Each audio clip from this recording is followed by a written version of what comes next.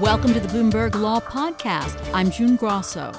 Every day we bring you insight and analysis into the most important legal news of the day.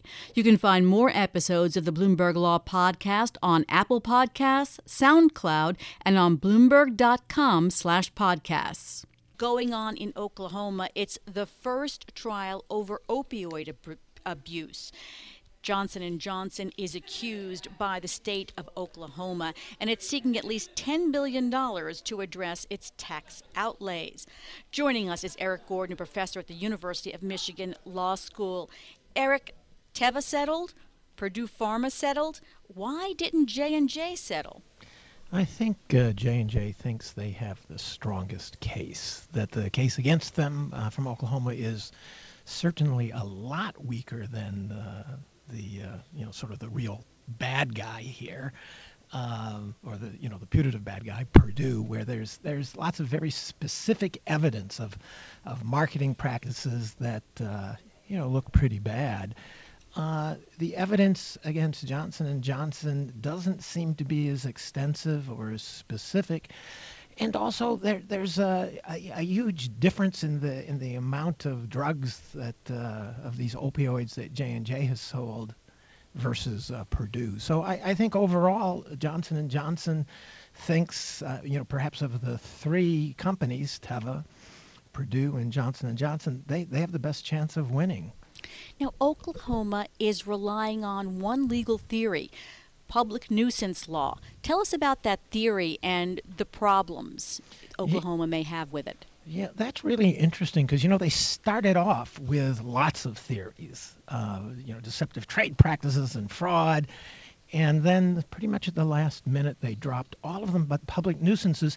And it's a semi-creative use of public nuisance because the classic idea about public nuisance is things like you're emitting noxious fumes that are affecting the public as a whole. Or one of my favorites, since I live in a college town, is the house full of college students that put these huge speakers outside, and in the middle of the night there's boom, boom, boom music, and nobody can sleep. So you get the place closed as a public nuisance.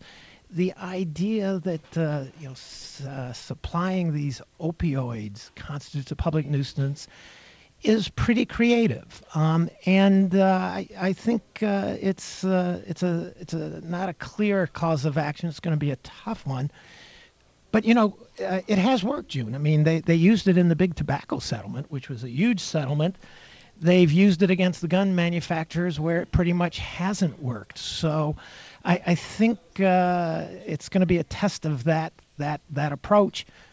North Dakota tried it, and the judge in North Dakota said, nah, this isn't a public nuisance. It might be something else, but it's not a public nuisance. So this is going to be a very interesting case to watch. How much is this case going to be a pattern for the cases that come after it? Yeah, so since it's the first one that's actually going to trial in front of a fact finder, it's not going in front of a jury, it's going in front of a judge.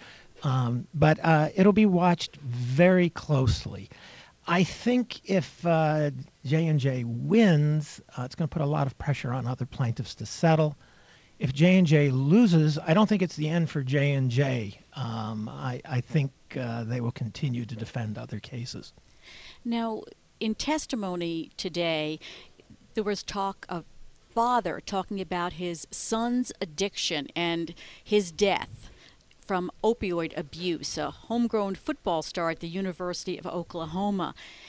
How much does that affect a judge? If this were before a jury, you could say, well, they're trying to appeal to the jury in, a father reaching out to a jury. But when it's a judge, does it make that much difference? It makes less difference than it does in front of a jury, but judges are still people. So the judges, say they can discount it, and I think they can do it a lot better than a jury. But there's an interesting quirk here. In fact, it's in front of a judge because Oklahoma, the plaintiff, said, we changed our mind. First, they demanded a jury trial. which you would expect, try to get that sympathy play that you were talking about. And then they said, well, no, we want to switch to a judge. And J&J, the defendant, said, we would like to have a jury. And the judge said, no, and, enough fooling around. This is going to trial and it's going in front of me. So this case is just really unusual. And at the same, just about a minute here, but J&J is fighting the publicity from this in the public, and as well as the many other cases it has over its baby powder. Isn't it would be time to take a break for J&J from the courtroom? At some point you think that they might settle cases that they think they can win just to end the PR. This is a long parade. This is like the Macy's Thanksgiving Day parade. The bad PR goes on and on forever. And at some point, somebody who has a business decision is going to say, all right, look, let's treat this like a marketing expense. Let's settle these cases and end the PR disaster. And how long is the case expected to go on? I'm not sure, but because it's in front of a judge and because they've slimmed it down just to this one claim, I think it'll move a lot more quickly than we had thought it would move. All right. Thank you so much, as always, Eric. That's Eric Gordon of the University of Michigan Law School. Thanks for listening to the Bloomberg Law Podcast. You can subscribe and listen to the show on Apple Podcasts, SoundCloud, and on Bloomberg.com/podcast. I'm June Grosso. This is Bloomberg.